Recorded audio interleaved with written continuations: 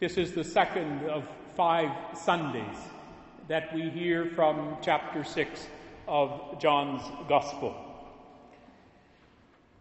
At the end of last week's Gospel text, the story of the remarkable feeding of the 5,000 with 5 loaves and 2 fish, John told us that Jesus suspected that the crowd would come and try to make him king, and he fled to the mountain by himself.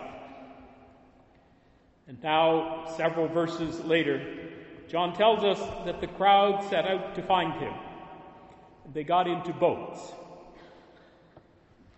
Not sure how they were going to get up the mountain in boats. I think John's geography is not quite as profound as his theology. Nonetheless, it must have been quite a scene, with a crowd of 5,000 getting into boats. In any case, they found him at the other side of the sea in the village of Capernaum, a name which means house of bread.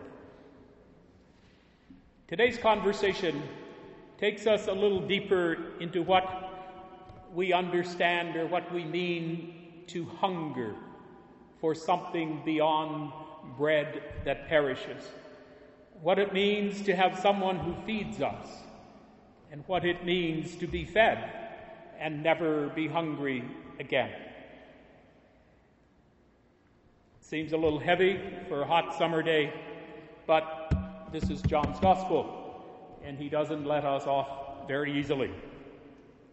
John portrays the crowd as being interested in how Jesus got to the other side of the sea.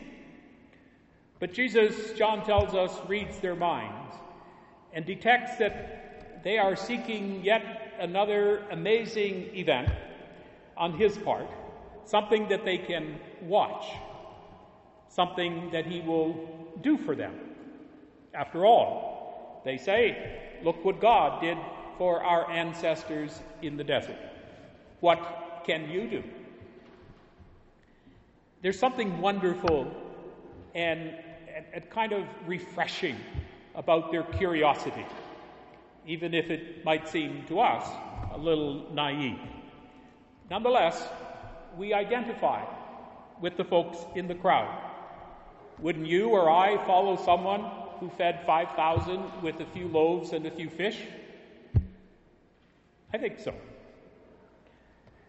And wouldn't we be sort of a little bit interested in what the next event might be? It's part of our spiritual consciousness as disciples to wonder what Jesus is up to. That's why we're here. We come because we're seeking some kind of encounter with the risen Lord. We come because we have a spiritual curiosity, because we're imagining, we're wondering, we're trying to go one step further. And there's always something dangerous about that. Jesus wants more of his disciples. He wants them to see beyond the obvious. He wants to adjust their lens, if you like, their perspective. He wants to adjust their consciousness. He wants them to have the same fierce curiosity and interest in a spiritual hunger. Jesus admits that they can work for food that perishes, but he wants them and us to work for a daily bread that is the work of God. The manna for the Israelites didn't come from Moses, Jesus reminds them, but from God.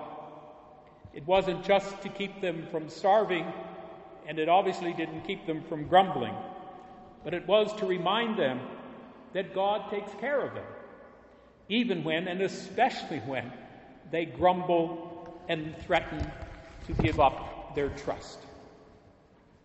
The 5 loaves and the 2 fish were more than just a great picnic for 5,000. They too were signs that God was taking care, and that through Jesus, God would and could satisfy a deeper hunger, a hunger for the very meaning of life itself. And this sign was and is an amazing gift. It's not a cheap show of divine power. When God offers such a sign, we are invited to respond not by watching, but by doing the very works that Jesus did, the works of forgiveness and compassion, of justice, and of unconditional love.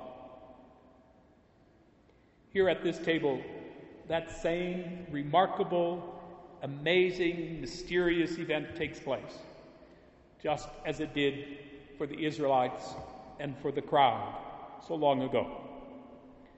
As a community of many, we share a single desire: to be fed by God through the life of Jesus Christ in his body and blood. It is here that we are in communion with God in the risen Lord, and in communion with each other in that same God. Here we are in the presence of our God, of the one for whom no hunger, no thirst, no justice, and no inequality cannot and will not be redeemed. Those are the miracles that we look for this day. And the dangerous part of seeking to be in the presence of this God is that we are asked to make God's work our work.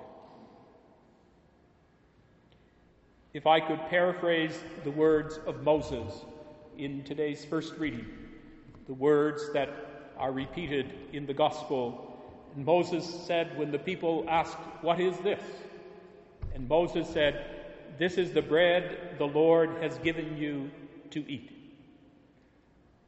I would say, this is the bread the Lord has given you to be.